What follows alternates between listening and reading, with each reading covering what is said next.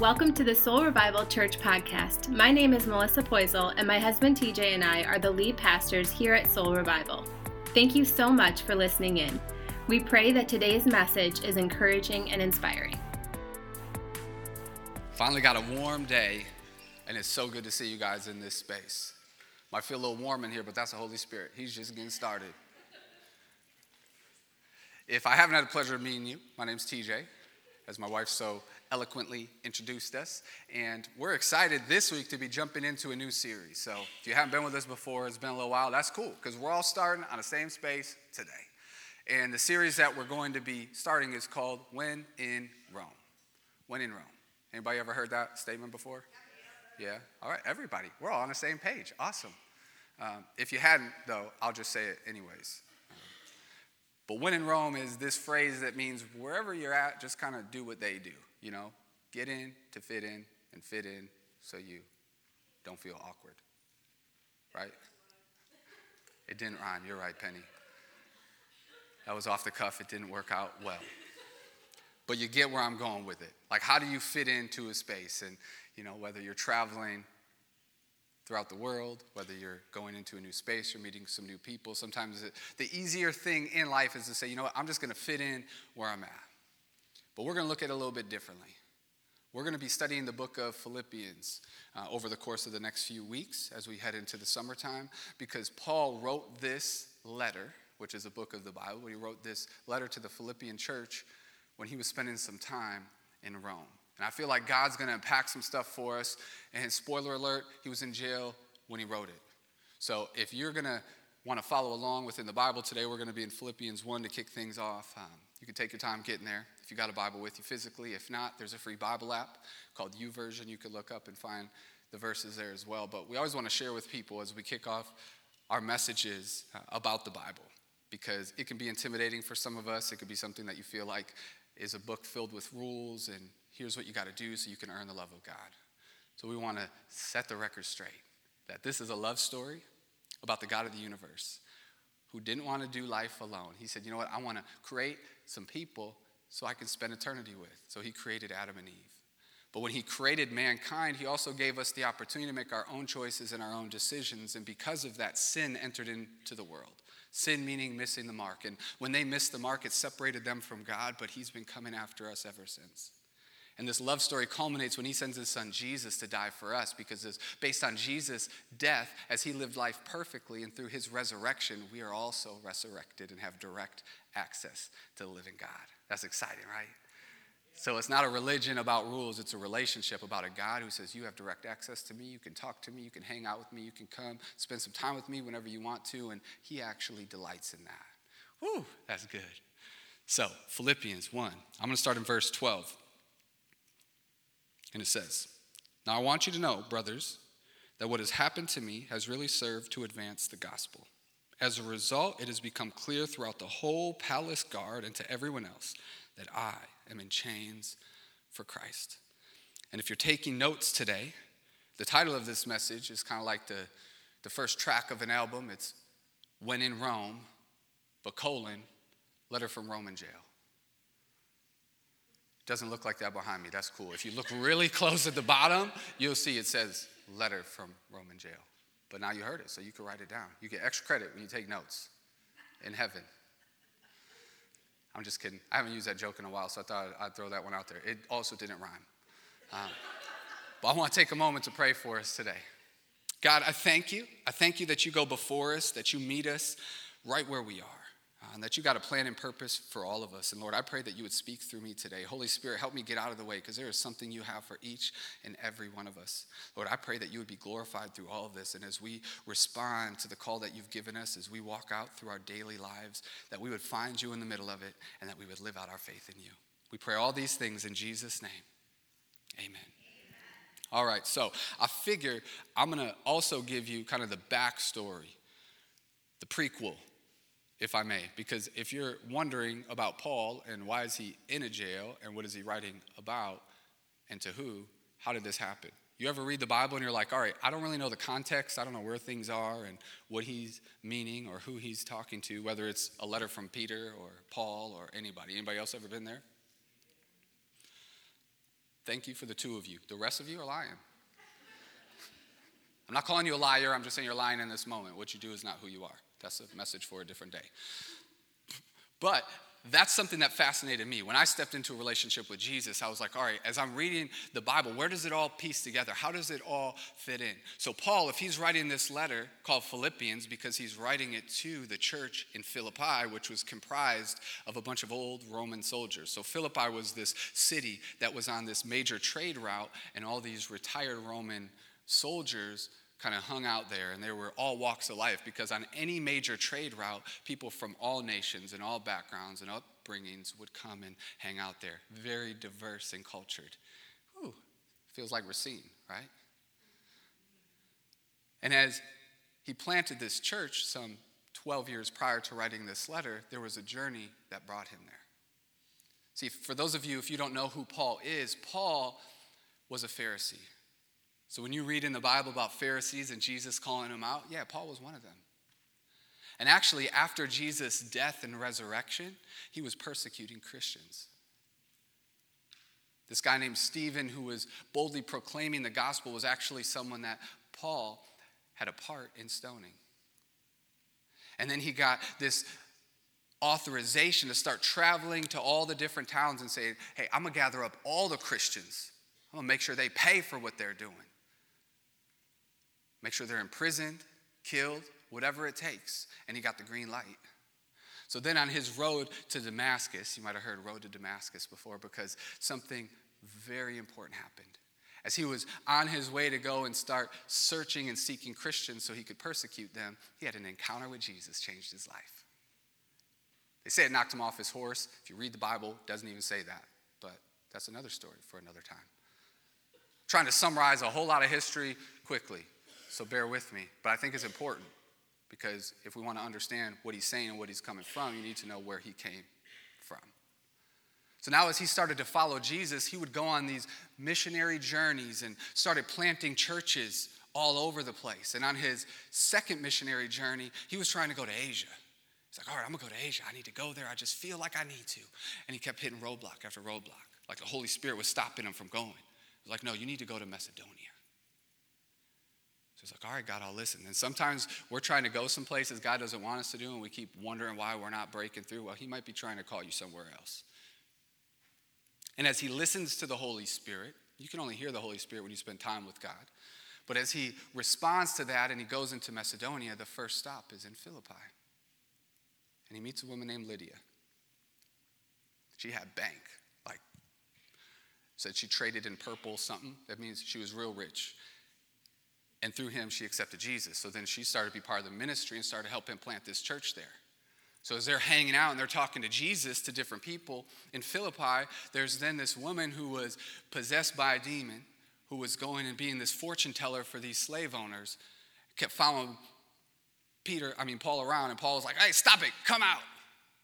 So then he gets arrested, and he gets put into a jail cell. Now here he is in this new town, just planted a church, and he's in jail. And they start to praise and worship God. And as they worship God, the chains break free, and all the prisoners are released. So then the jailer's like, oh no, I got to kill myself because I just failed drastically, this Roman soldier. And Paul's like, no, hold up, we're all still here, it's cool. So then Paul shares with this jailer why he didn't leave. Shares with him about Jesus. Then this jailer's like, hey, let me bring you back to my crib, and I'm going to introduce you to my whole family. Could you tell everybody about it? And his whole family was saved. This was the start of the church in Philippi. Now, as Paul went on another missionary journey a few years later, he stops back again and hangs out with them. Then he hits up Corinth, and then in Corinth, he actually writes the book of Romans. And he's writing to Rome saying, hey, I'm coming, because he hadn't been there yet. Do not be conformed by the patterns of this world, but be transformed by the renewing of your mind. He's letting them know, live like Christ and not like the world, and I'm coming there for you. I just got to stop off in Jerusalem real quick. And as he goes and he makes this pit stop, he ends up getting arrested. Now he's sitting there for 2 years just awaiting trial, and he's like, oh, by the way, I'm a Roman citizen. So can I please have a trial before Caesar? So now they got to send him all the way to Rome. And he goes on this journey. And as he goes on this journey, he's on this ship and he gets shipwrecked, like Gilligan's Island. And he gets bit by a snake on this island. People are like, man, this dude is crazy. Boom, he's going to die. And he doesn't, because God had his hand on him. And he's telling everybody there about who Jesus was.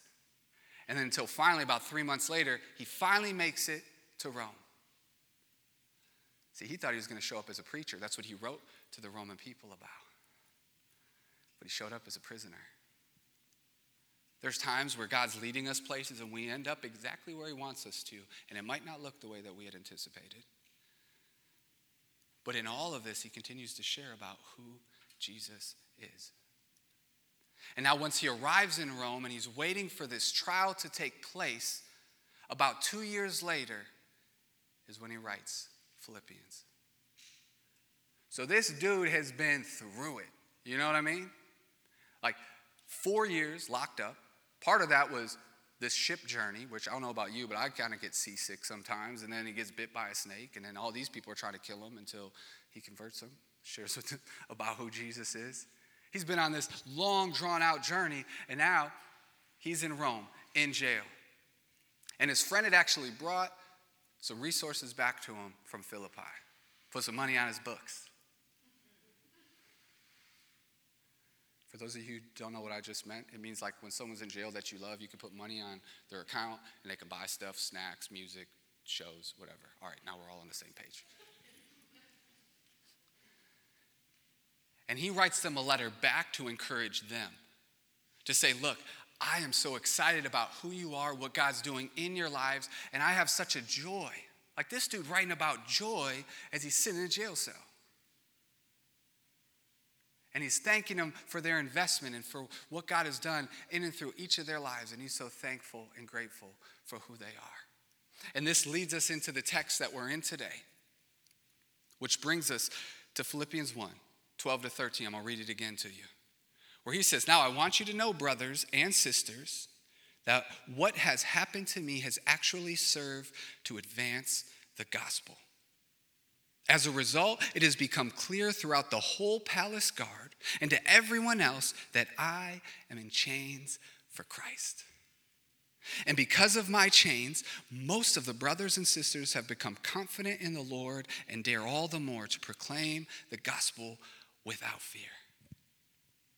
When in Rome, you don't have to look like Rome.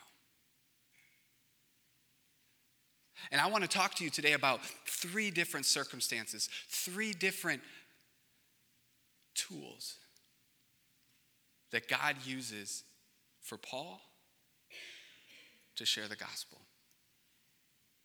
Now, before I share that with you, I think it's also important to note why he is in chains, because what he is even sharing right there is that I am in chains for Christ. Which means the reason why he's there is because he's been following Jesus, which brought him there. Because the first tool that God uses is the same tool that the enemy thinks he's using to keep you down and to pull you out, which are chains. These chains for Christ. And that's important. Because sometimes our own decisions put us in a dumb circumstance and we find ourselves lost and confused and we feel like God put us there when really our dumb decisions put us there. Can I give you an example from my personal life? 18 years old, drive around in a car. And my friend's selling something he should have been selling. And I gave him a ride to a house. Shouldn't have stopped at. And a mile up the road, I see some lights behind me. Red and blue ones. Anybody else get anxiety when you see them? No, probably because you have not made those choices. And as we get pulled over and I find myself in a jail cell, the last thing I'm thinking about is, how would this glorify Christ? I didn't even know Jesus. And I also wasn't thinking, how would this impact anyone else in my life? No, I was thinking about, man, how am I going to get out of here? Who can I call? Let me hit up my grandpa. Maybe he'll come bail me out because I need to get out of this mess. I was lost and I was confused.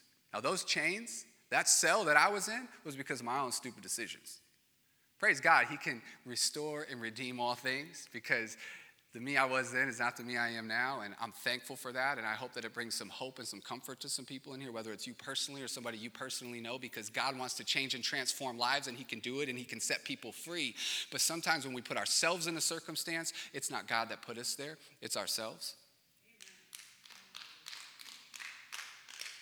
But where Paul finds himself right now is because he's been following Jesus. God works all things together for the good of those who loved him, who have been called according to his plan. Meaning when you're following God, you might find yourself in some sticky situations, but he will work it for his good. So when you're following Jesus, you might find yourself in some chains, just like Paul. But there's something really exciting about that. Doesn't sound like it though, right? But how else is he writing with so much joy? Philippians is known as the most joyfully written book in the Bible. Like this dude who's been in jail for 4 years writes the most joyful book of the Bible because he sees God's purpose and his plan through his circumstances. Because he knows it's not my life, it's God's life. And God, for whatever reason, has me where I'm at right now, and he will use it. And the first thing he's going to use as a tool are the chains. He's going to use the chains. First, because of constant contact. Some people are just like, constant contact. Some people are like, what does that even mean?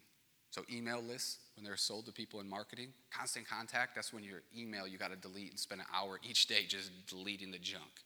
Anybody else have like 3 different email addresses? One is what I give to stores, one is, no. But constant contact. So this is what's very interesting. These Roman soldiers each day, as Paul was in this jail cell, would have been chained to him. And they worked 6-hour shifts, which means each day 4 people got to be attached to Paul. Constant contact with these soldiers, these people that were lost. And guess what he did? He talked about Jesus all day, every day. They couldn't get away from it. The chains that you're in right now, if you're following Jesus and it puts you in a situation where maybe it's a relationship, maybe it's a job, maybe wherever it is that God has you right now and you're looking for his purpose in it, don't try to break free from the chains, but ask yourself, what does God want to do to what I'm chained to? How does he want to use me to impact what I'm chained to? What's that going to look like when he uses me to impact the lives of who I'm chained to? And I wonder the irony and the things that would float through his mind, because just 12 years prior, he was in a jail cell similar to it and chained to somebody, and he saw this Roman soldier's life transformed. And now these Roman soldiers can't get away from him. I'm not telling you to be that crazy Christian, okay? I'm just saying, when Jesus transforms your life, the people that you're close to, they're going to see it by the way that you live. That's what Paul was talking about. He's like, man, they know I'm in chains for Christ. They can't get away from me.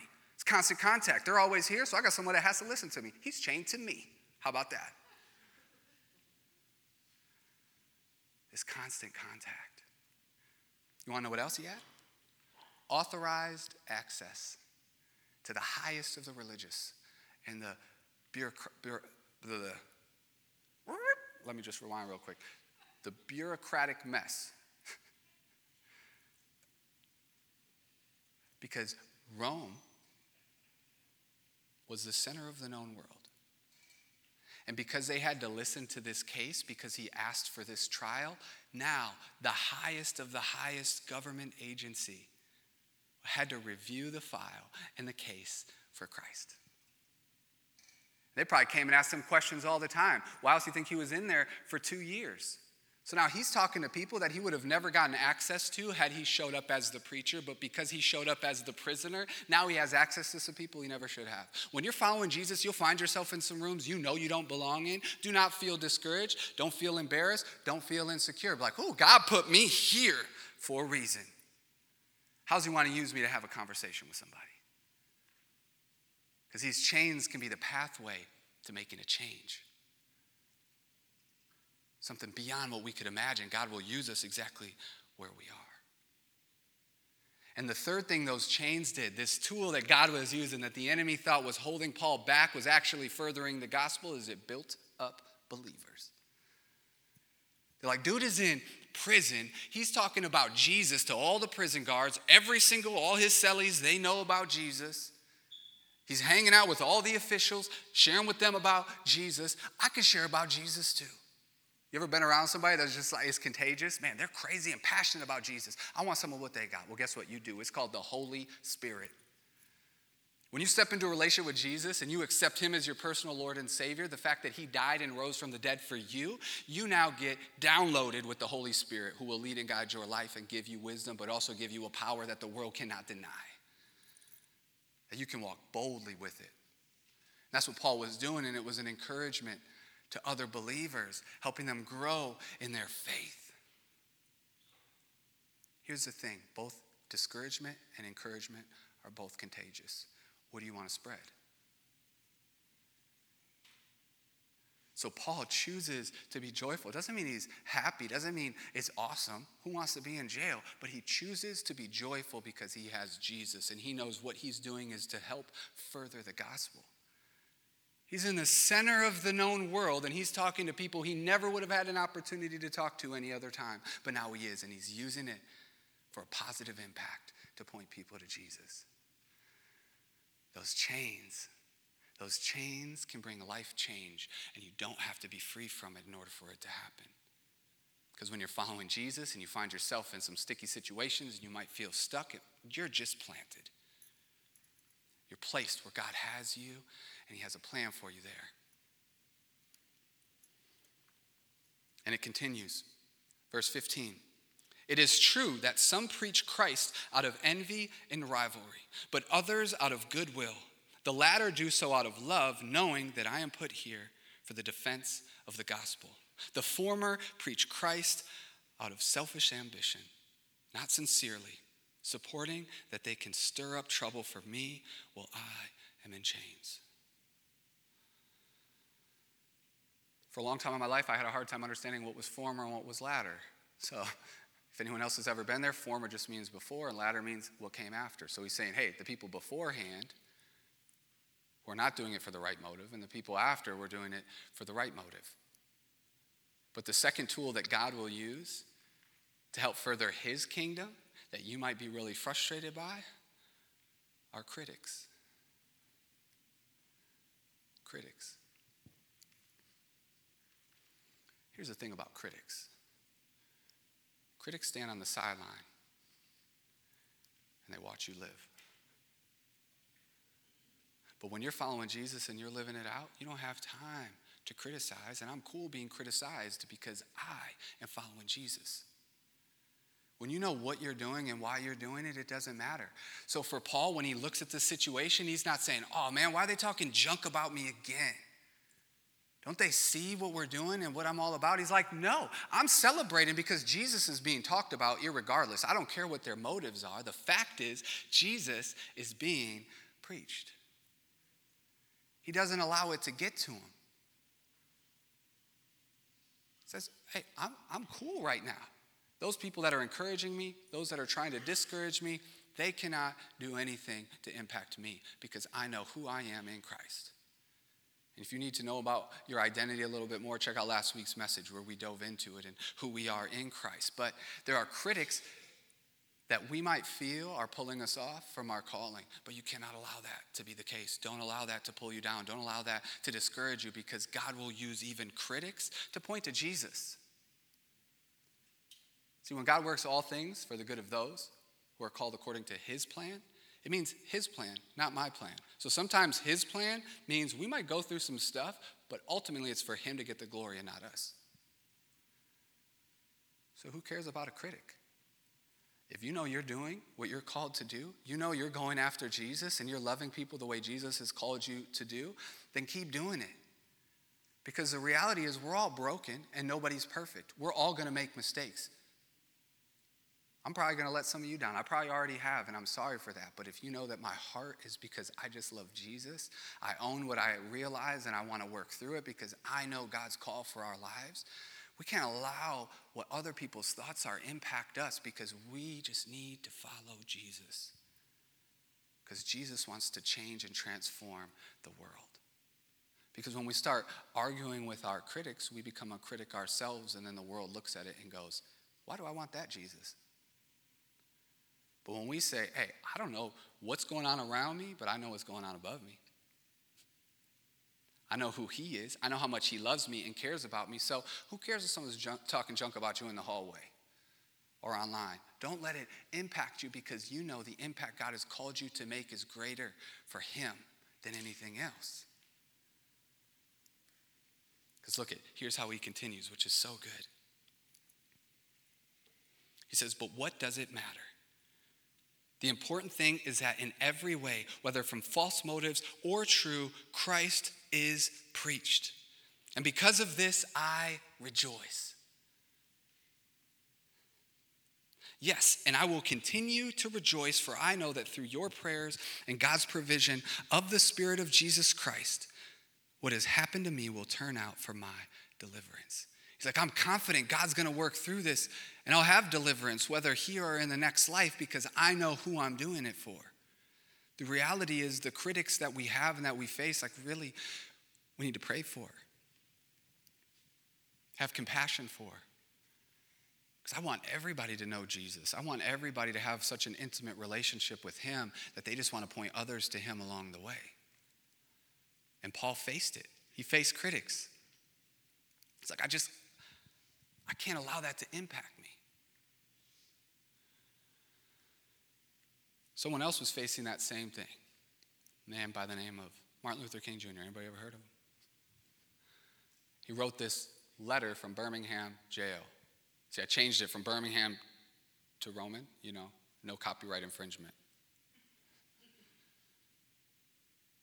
But as he was fighting for injustice and he was seeking justice, he was getting a lot of criticism from a lot of critics that called themselves Christians.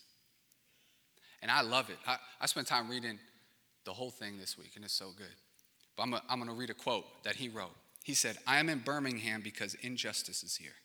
Just as the 8th century prophets left their little villages and carried their "Thus saith the Lord" far beyond the boundaries of their hometowns, and just as the apostle Paul left his little village of Tarsus and carried the gospel of Jesus Christ to practically every hamlet and city of Greek and Roman world, I too am compelled to carry the gospel of freedom beyond my particular hometown. Like Paul, I must constantly respond to the Macedonian call for aid. And I think the criticism that Martin Luther King faced was a little bit more than what we face on a daily basis. But he was rooted in his faith, and he's like, I'm here where I am right now because I know it's to help further the gospel. God has called us to seek justice and to love people well and always align our lives to what the Bible says, what Jesus lived, what Jesus modeled. And when we do so, critics don't really matter because what we're doing is following Christ. And we continue to share Christ, just as he reflected on it in that moment. I'm going to ask Becky to come up. I'm almost done. There's one more C for you.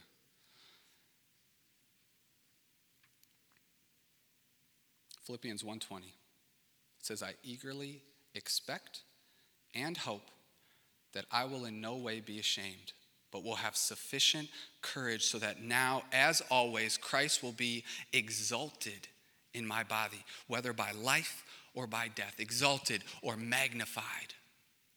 So the other tool that God will use that the enemy thinks he's using to pull you out is crisis. He's in the middle of a crisis. He's on trial for his life, not only for Christianity as a whole, but he knows that if this outcome doesn't go his way, that he will be killed for his faith. That's a crisis if I've ever heard one, But he continues to rejoice and say, strong. Because his desire is that Christ would be exalted or Christ would be magnified. Envision a telescope. And if you look up and you see a star that looks really tiny, very far away. But then you get a telescope and you look at it and boom, now it looks big, right up in your face. In your face.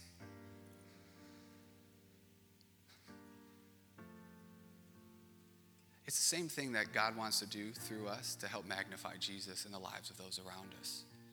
And the way that he will do that is when we're in the middle of a crisis, because people are looking, how do these Christ followers respond to a crisis? Because if we act just like the world and start freaking out like, oh, what am I going to do? Versus, I will continue to rejoice. Because as long as Christ is pointed to, I'm okay. Such a drastic difference. So as we follow Christ and we find ourselves in the middle of a crisis, we need to know that Christ still holds us. And he's saying, how do you want to use this situation to magnify me? Because those around you are watching. And God wants to do something in and through your life so that you would point to him. These tools that God has are these beautiful opportunities.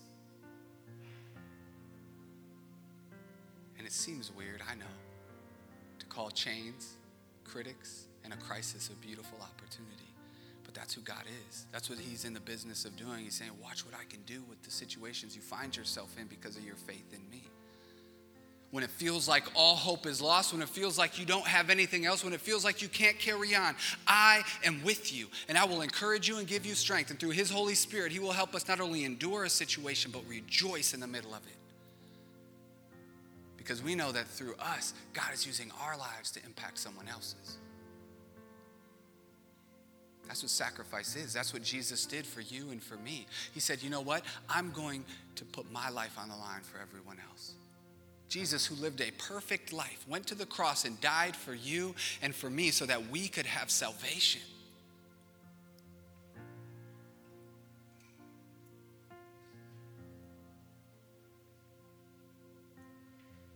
No matter what the circumstance, you can find joy in your junk because you know that it's pointing to Jesus. When you're following him, when you're saying, God, I want my life to fully look like yours. I want to pursue you with everything I've got. I want my life to be a reflection of you. I want to magnify you and let others see you. I want to love everybody always. And I want my chains to allow those chained to me to see you through me. Because that's what God can do. I want to read one last quote to you from Mr. King, Dr. King. He says, was not Paul an extremist for the gospel of Jesus Christ? I bear in my body the marks of the Lord Jesus. So the question is not whether we will be extremists, but what kind of extremists will we be? Will we be extremists for the hate, or will we be extremists for love? Will we be extremists for the preservation of injustice, or will we be extremists for the cause of justice? What will we be extreme in? We can't just be lukewarm. We got to be on fire. And if we're on fire for Jesus, we've got to be an extremist about love. But it starts with us allowing ourselves to receive the love that comes from God. Receive the salvation he's offering you. In verse 21, he continues, for to me to live is Christ, and to die is gain. For Paul, he said, I'm an extremist for Christ, and I'm good regardless of the outcome. When he says to live is Christ, to die is gain, he's saying, if I die, I'm good because you know what? I'm going to heaven with God. And if you continue reading through those verses, he says, I'd actually welcome that and I would prefer that. But God's not done with me yet. So whatever I face on this side of heaven, I'm cool with it because whatever I face, I know I'm facing it for Christ. I know I'm facing it for a purpose, to make an impact, and I know that I'm going to be an extremist for love because God is love. The love that we have an opportunity to share is also the love we have the opportunity to receive because Jesus offers it freely to us all. And through him, he wants to use our lives to make an impact on the world around us. So when in Rome, don't try to be like everybody else. When in Rome, follow Jesus. When in Rome, love. When in Rome, do what's countercultural and show up in people's lives and show compassion and do the things no one would expect of you. And when they say, why? You say, because Jesus, he did it for me and he wants to do it for you.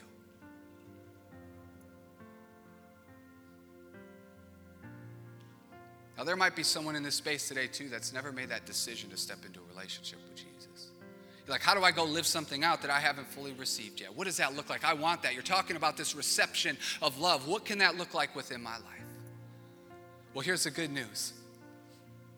There's no ritual you have to go through. There's no course you have to go through. God's word says if you believe in your heart and confess with your mouth that Jesus is Lord, you will be saved. That salvation is just a matter of saying, I believe that Christ came and that he lived and that he died for me, but that he rose again because he is the Son of God.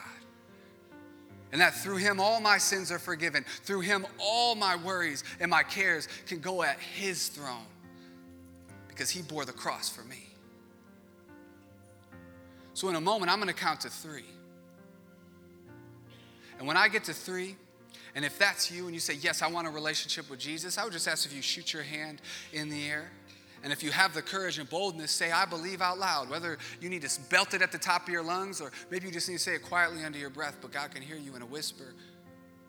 But I believe God's word to be true, that if he says if you believe in your heart and confess with your mouth, you've got to confess it, so just speak it. Say, I believe.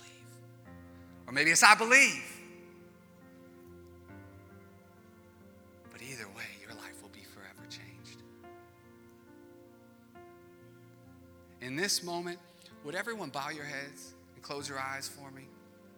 I just want to make this a safe space for those looking to respond. I get it. Someone might still know your voice, but guess what? You know how excited they'll be when they know that you made that decision today? 1, you need to know that Jesus, he died for you. 2, he will come and meet you in the middle of your heartache and your brokenness and whatever you're facing. He will restore it and give you hope. And 3, if that's you today, would you lift your hand in the air? Would you raise it high? Thank you. Thank you. Thank you. Praise God. You can go ahead and put them down. God, I thank you so much for those who made that decision today.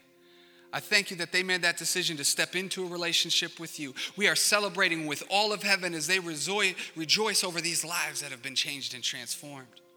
God, I pray that you would encourage their hearts, that you would surround them with fellow believers that will walk with them through it all. God, you are so good and you are so worthy. We thank you that you died for us and that you see our sin as far as the east is from the west. We are sorry for where we fall short, but we thank you that you never do. Lord, we thank you and praise you in Jesus' name. Amen. Thank you for joining Soul Revival Church podcast. Please subscribe, rate, and review us to help reach more people with the hope and love of Jesus. If you would like to support our ministry, you can visit us online at www.soulrevival.church.